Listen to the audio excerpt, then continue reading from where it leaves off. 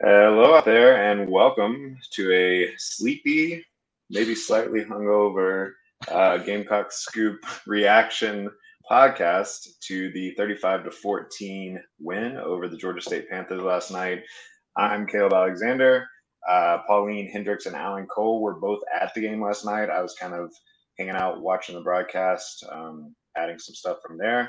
We have a bunch of stuff on GamecockScoop.com already. We have the general news story, we have a quick reaction, and then we have Alan Cole's longer reaction posted this morning. We're going to have other thoughts on the game, yeah. We're going to have players of the game later today. We'll have a few more review items over the next day or two, and then we'll start transitioning to Arkansas. All right, guys, the obvious question is, how was it? Did you guys have a good time? I know that was Alan's first time in Williams-Brice Stadium and Pauline's first time in the press box. How'd it go?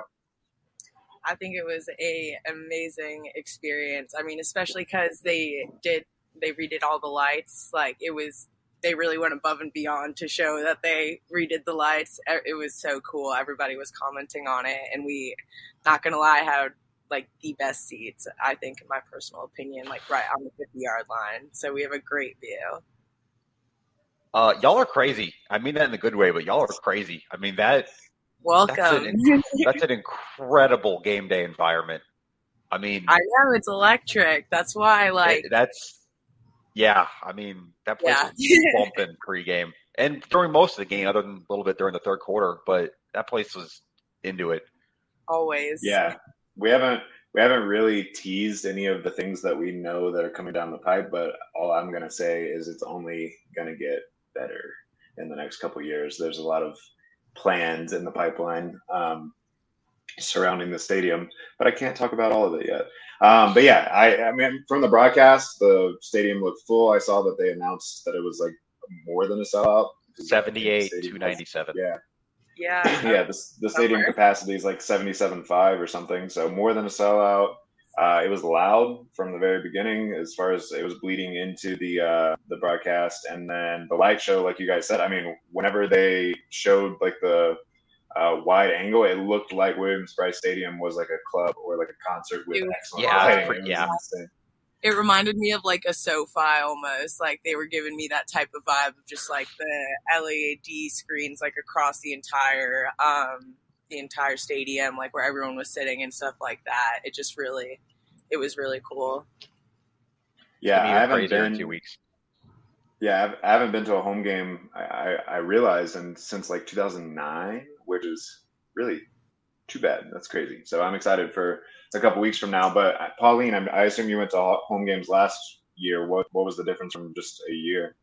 I mean, honestly, if I was gonna comment on that, I would say the difference was from 2019, which is my freshman year. That was still Muschamp was still there, and then Beamer's first year.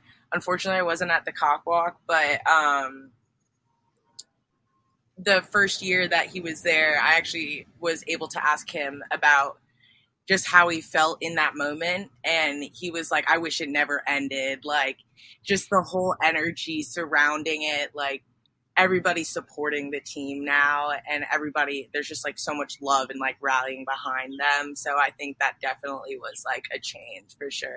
And this year, no doubt, is going to be very similar, if not better in that case, because everybody knows just how cool Coach Beamer is and just how much he loves the players and loves South Carolina and like all he wants to do for like us. I think that is a very that's something to look forward to.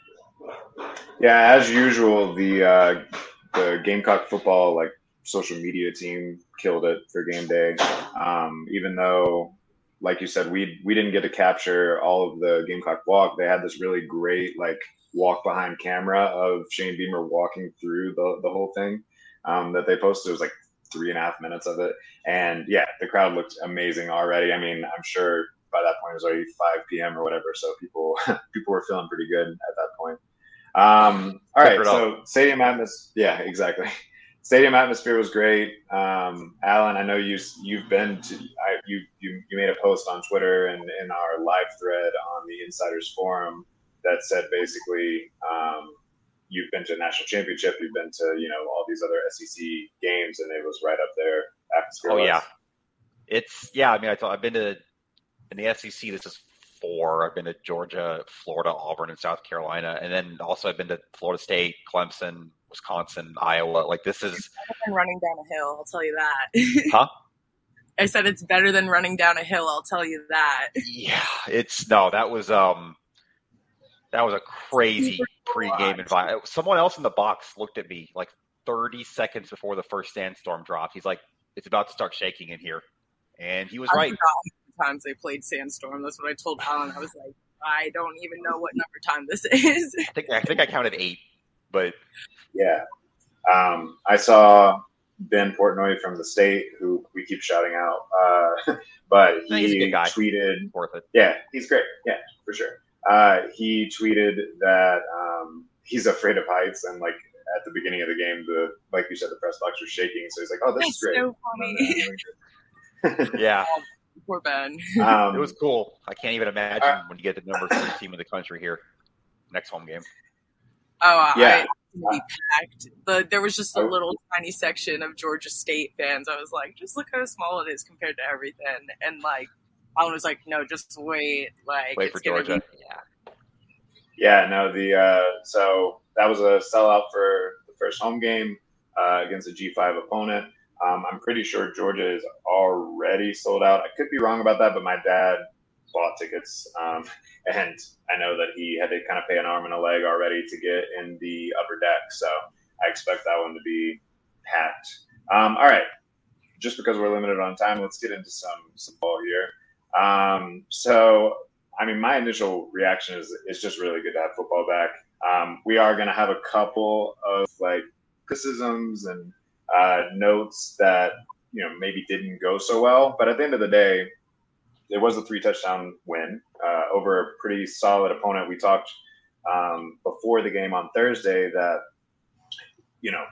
any win against Georgia State here was going to be a good win, and I mean 3 touchdowns, 21 points. That's a solid gap there. And Shane Beamer, I know afterwards, kind of said the same thing. He was like, it's not doom and gloom. We just won a football game 35-14. There are some things to get better, which we're going to talk about in just a second. But they're just going to celebrate and then focus on the get better part. I didn't know if you guys had any other initial reactions to just the game itself. Yeah, I'm kind of on that point. I know a lot of South Carolina fans, you're bummed about the offensive line. You were shaky about Rattler at times. I get all of that. I do.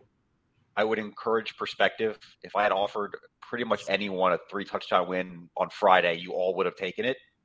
Everyone in South Carolina would have taken it. Let's face it. Far, far from perfect. We're going to talk about, but I would encourage perspective. It's a long season. You got to pace yourself.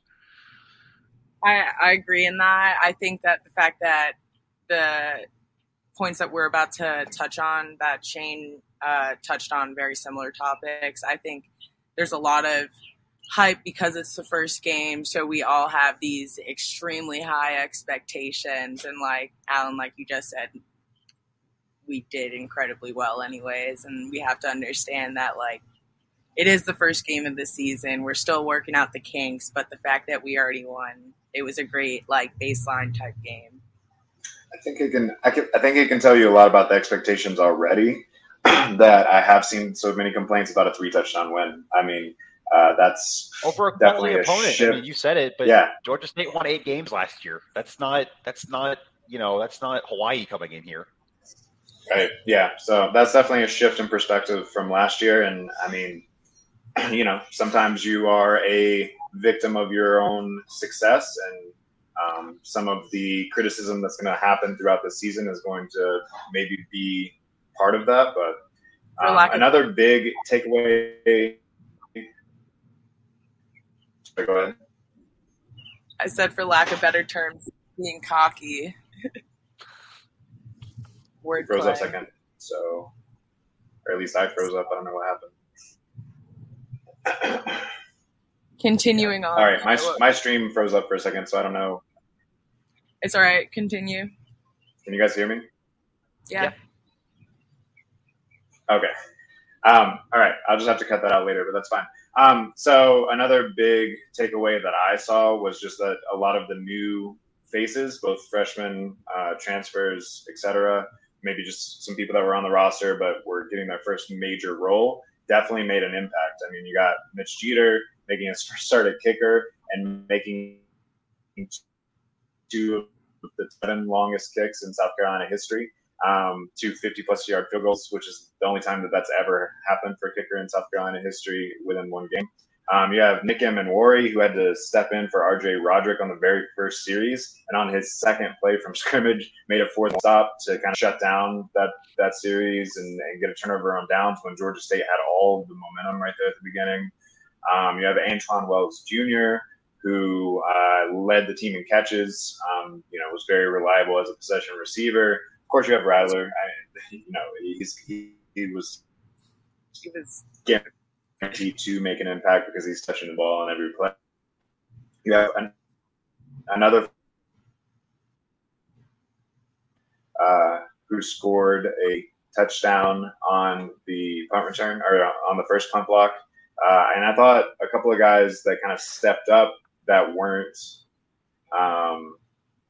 that weren't major factors last season. And Debo Williams and Boogie Huntley both had really good games. I don't know if there were some other initial names that stood out to you guys.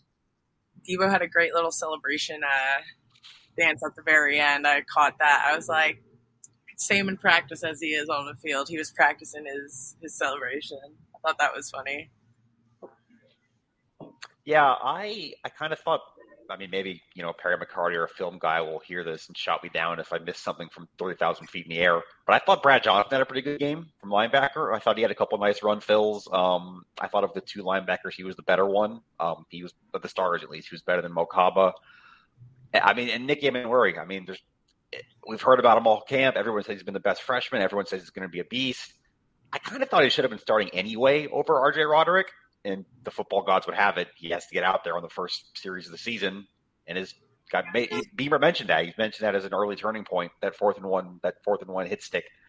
Yeah, I mean, R.J. Roderick might have just got Wally pipped. Yeah, I assume that, the Roderick start was because he was a senior and, you're going to give that game 1 nod to him over the freshman. But I don't ever like to criticize players or whatever, but he was maybe one of the weak points of that secondary. And then it seems like Emenwari, who is going to have some growing pains. And in fact, he had a growing pain in this game, even though he made some big impact plays. And sometimes you take your lumps because he's making those impact plays.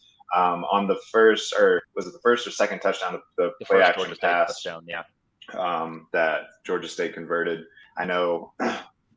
Yeah, I saw that he got kind of caught up on the play action, and that allowed the tight end or the receiver, I can't remember which it was, to get behind him. And Darius Rush thought that he had safety help, and that's why he kind of let him slip by. So that's how that first touchdown happened. So you do take your lumps with freshmen here and there, but he made so many impact plays that it kind of balances out, you would say. Way more positive than negative there. Definitely. I think another cool play. I mean, the obvious next place to go is. I was just going to say another cool play that I think we should touch on was the fact that Kai Kroger kicked 79. The punt? Punted 79 yards. I thought that was just that was a leg and a half. I'm going to tell you that. I thought that was crazy. Yeah, so I mean, that's what I was about to say. The obvious storyline of this game is how good the special teams were. I believe Alan called it perfect, even though they did botch a PAT. So I don't know if it's perfect, but it's about as close to perfect as it's like a 99 then. Yeah, a 99. So you have a fake field goal on the first touchdown drive that they convert a 4th and 5 with the Hunter Rogers. Kind of powering his way through to get a very close conversion there, which led to a touchdown. Right after that, you have the aggressive mindset of going for an onside kick. They didn't get it, but I like the call. It was like, let's go. Then, like you said, you had the 79-yard punt. There was another almost blocked punt in the first half that allowed South Carolina to start in plus territory that I think led to a field goal. And then Mitch Jeter makes two 50-plus yard field goals. And then, of course, you have the two punt blocks. And the first one by Rashad Amos in the mid-third really put the state off their game, off of their game script, which we talked a lot about on Thursday. They couldn't just pound the ball anymore. And then the second one that was blocked by Travion Kenyon and returned by Amarion Brown really solidified the win. I mean, at that point, you're up 3 scores in the fourth. It's pretty much over at that point. I don't know if you have more to say on the special teams, either of you. Shane Beamer is his father's son. That's about all I'd say about it. You highlighted all the good parts of the game, especially with what they can do talent-wise. So, I mean. All right. The second big storyline that I think everyone really wants to get into is Spencer Rattler. He made his Gamecock debut. I know that that's the thing that the national broadcast was talking about. That's the thing that the SEC network highlights were talking about. They've spotlighted his first touchdown pass to Marshawn Lloyd, but he also threw 2 interceptions in this game, one of which I would say was not his fault, one of which was definitely his fault. Definitely his fault, yeah. Yeah. So what's your takeaway on Rattler's South Carolina debut?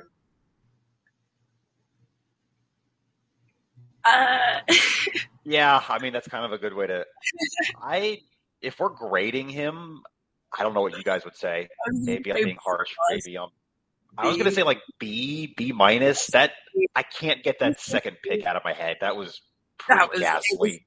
It was watching it right there. I just my jaw just dropped. And I'll give Spencer credit. Like he came into the post game and said, "That's the one throw I want back. I should have run it." I think he mentioned that Juju McDowell was open in the flat. He mentioned it was only a 3rd and 2. He had space to pick up the first down. I can't get that out of my head, but mostly good. I mean, I don't think he missed a lot of throws. His mobility is a huge asset to this offense that just didn't exist last year. Yeah, so I think I really broke down 2 plays that I think sum up what Rattler brings to the table, both the positive and the negative. On that first touchdown drive, he got flushed out of the pocket. Jalen Brooks kind of went into backyard football mode and just took off down the field on a 9. He broke off his route because Rattler was scrambling around, and he threw one of the most beautiful passes I think I've ever seen in Williams-Brice Stadium, on the run, dropped it right over the top into Jalen Brooks' arms on the sideline. Great catch by Jalen Brooks too. Nobody else on the roster over the last decade is making that throw. That was perfect. But like you mentioned, third quarter, South Carolina's up 28-14. At that point, you have them on the ropes. You don't even need to score a touchdown necessarily. You just got to keep the drive going. It's 3rd and 2. You got Juju McDowell right in front of you. Easy dump off, easy first down. Or like you said, he could have just kept it for the first down. But instead, he tried to force it into double coverage, make something happen when he didn't really need to. And I put it in my rapid reaction it's Georgia State, so it didn't ultimately come back to bite you. But when you're going up against a better equipped team like an SEC quality opponent, you can't make a decision like that at that point in the game. Yeah. I definitely think after that play, the atmosphere and energy on the field definitely took a shift because just the fact of the matter that, like you said, they had them on the ropes essentially, and because that happened, it kind of was whoa, now you have to be cautious and still definitely a football game, yeah. Yeah, I definitely think there was more of an. Yeah, I was just saying, there's no doubt that that situational awareness is a big part of being the quarterback, especially. Presumably, there's going to be some games that kind of come down to those thin margins and those thin decisions, and you got to make better ones. It's kind of what I wrote about. If you read my longer thing on GamecocksScoop.com, just kind of the finer points of football, the details. Really good on special teams, but just a detail-based phase of football in general. But on offense and on the offensive line too, that it just has to be sharper. It just does. There's not really any way around it. That's definitely another. I mean, that's a good segue to another definite red flag from this game. The offensive line looked not good. It looked just as bad as they looked through stretches last year. I wrote in my rapid reaction that the the running game was abysmal, and I can't really blame it on Marshawn Lloyd, who I thought looked very explosive anytime he had any space to work with at all. I mentioned him specifically. There was one play where he hurdled a guy to get like yards and convert a first down, and I was like, that's the most athletic 4-yard run I've ever seen. But it took acts of heroism like that for 4 yards to get much going on the ground. So I mean, that's something that's just got to get better, or Rattler's going to be running for his life throughout the whole season, which he kind of was against I would say, inferior defensive line compared to most of what you're going to see the rest of the year. Yeah, I mean, I think I put it in the thread, and Satterfield maybe is the one who said it on Wednesday that, Georgia State's defensive line is good, but it's also 20, 25 pounds lighter than what they're going to see pretty much the entire rest of the season except Charlotte and South Carolina State. Yeah, I mean, that's a problem. There's not really any way around it. I know they were banged up at left tackle a little bit, but that's still an offensive line with 5 returning starters, 4 seniors, and they could not hold their water against Georgia State. Yeah, and speaking of that banged up at left tackle, there was a couple of notes on injuries from this game. So Jalen Nichols, left tackle, went down, but he was back in for a series or two near the end of the game. So I think he seems to be okay, although Darius Rush also got injured. It was on a long run play that he kind of got out of position for, but then ran the ball carrier down. And it says that he had like a little bit of a hamstring, but would have been able to come back if he needed to. But they were already up pretty well at that point. RJ Roderick, like we said, went out on the first series and then didn't come back. So that's not great. Maybe he'd come back because Eamon Warrior was playing so well. Sort of a surprising pregame note. Joyner, he didn't play. He did get in there a little bit. And they said that he had kind of a calf issue. But they didn't use him too much. And then like we said before the game, Corey Rucker, he was on crutches on the sideline. He didn't play at all, obviously. And then Christian Bill Smith didn't warm up, or I don't think he dressed. So I didn't see him on that dress list, no. Yeah. So that'll be something to watch going forward. We had kind of talked about that in the weeks leading up, but then it seemed like it was trending that he could play. But maybe he took a little step back there. I know I was listening to the national broadcast, and they said that Beamer told them that he got a little bit worse on the back half of the week, and that's why he didn't play. I don't really know what that means. That was a very vague statement by them. But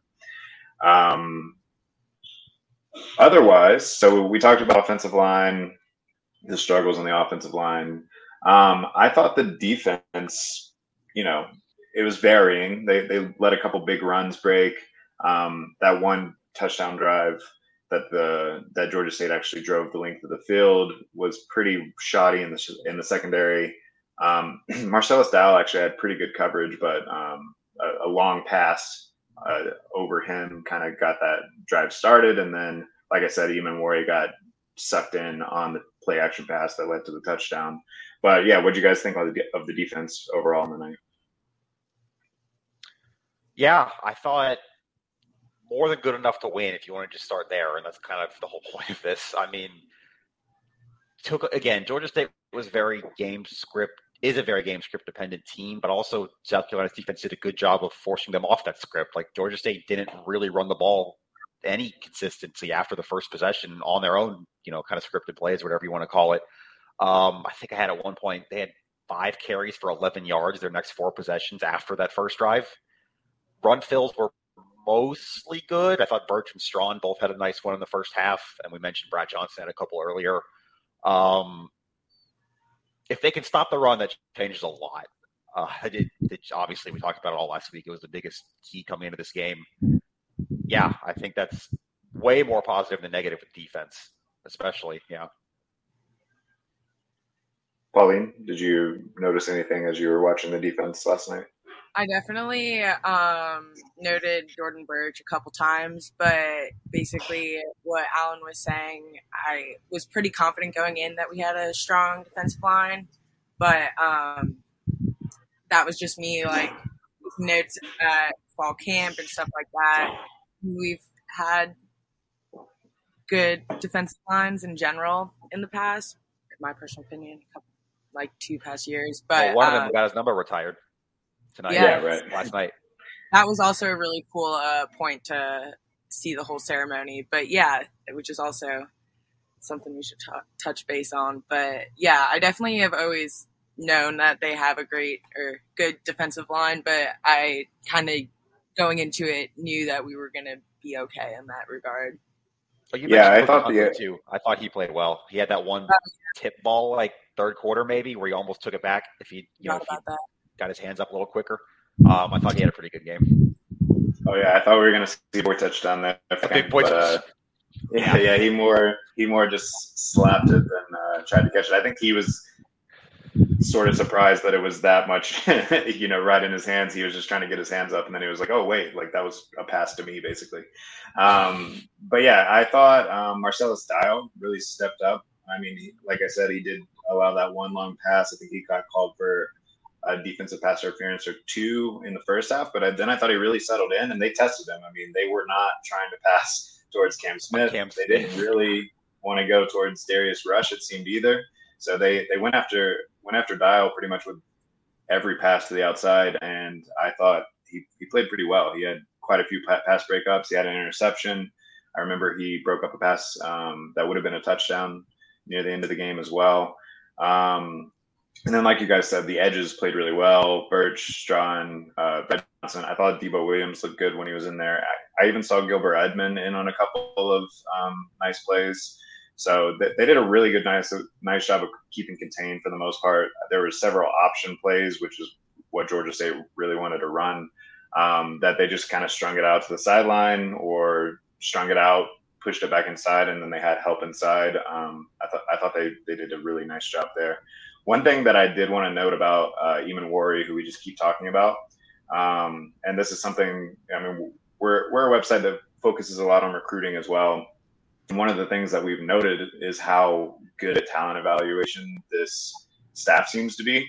And both DQ Smith and Nick Emenwari made major plays that kind of swung this game tonight. And after the game, Shane Beamer said, it goes to show you how crazy recruiting is sometimes. I think we beat nobody for Nick Emenwari, and we beat Georgia Southern for DQ Smith because they wanted him to play quarterback. So yeah, South Carolina was Nick Emenwari's first offer. He ended up being rated a 4-star on Rivals by the end of the cycle, but no one knew anything about him really. He camped there and then got an offer. And then DQ Smith, I mean, the only other offer he had was a SoCon offer, and it seems like he's making his impact felt immediately. So the staff seems to, and this is what you're going to have to do at South Carolina, especially early on. They seem to be really good at evaluating talent, trying to find those diamonds in the rough, and they don't really care that much about the stars, although the stars are starting to come, as we've seen over the summer.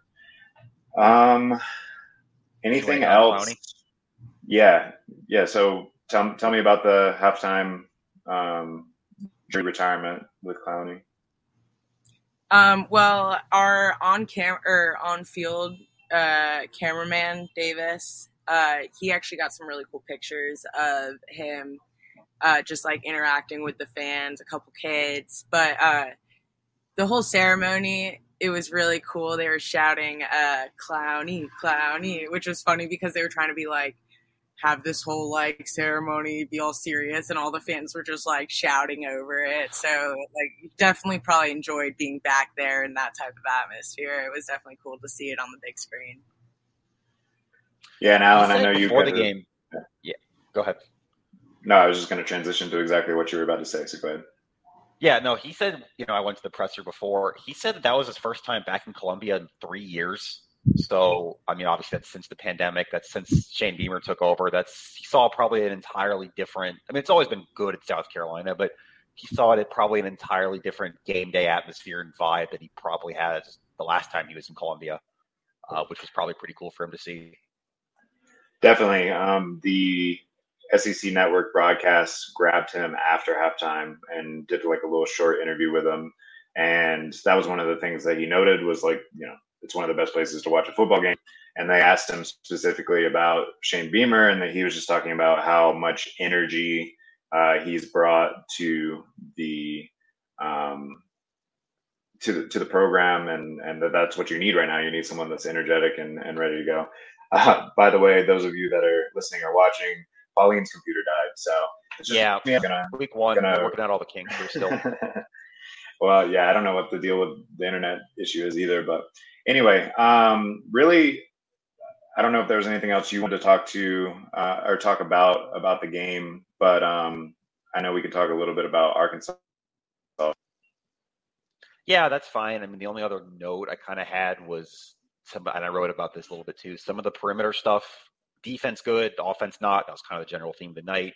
Beamer actually was very blunt about that. He said they got their butts kicked on the perimeter on offense. Like Georgia State was shedding blocks. They were making tackles in space. That's kind of the whole horizontal versus vertical thing with Marcus Satterfield's offense, but that's something to monitor going forward.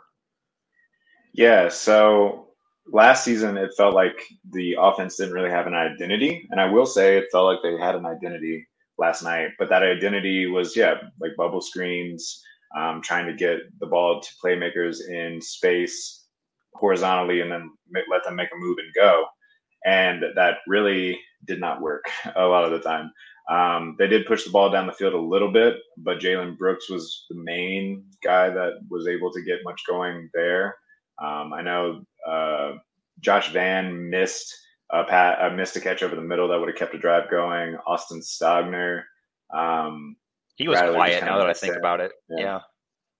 Yeah, I think he had like one catch. Rattler targeted him on another one that would have been a first down, but I think he just slightly missed it. So yeah, they need to push the ball down the field a little bit better. And then I'm with using the screen game, but you got to have the blocking downfield to make it work, or it's kind of useless.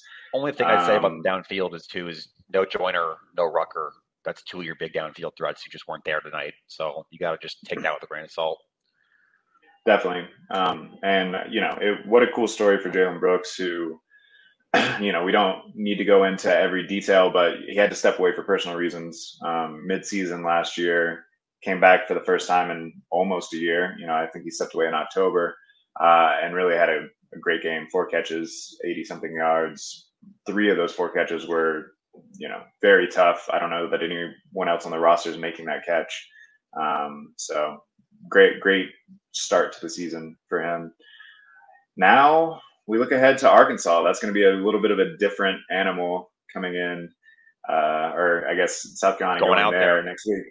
I do think that Georgia State, in a lot of ways, is a decent warm-up opportunity for Arkansas because they run a similar offense, but KJ Jefferson is a huge step up, especially as a passer.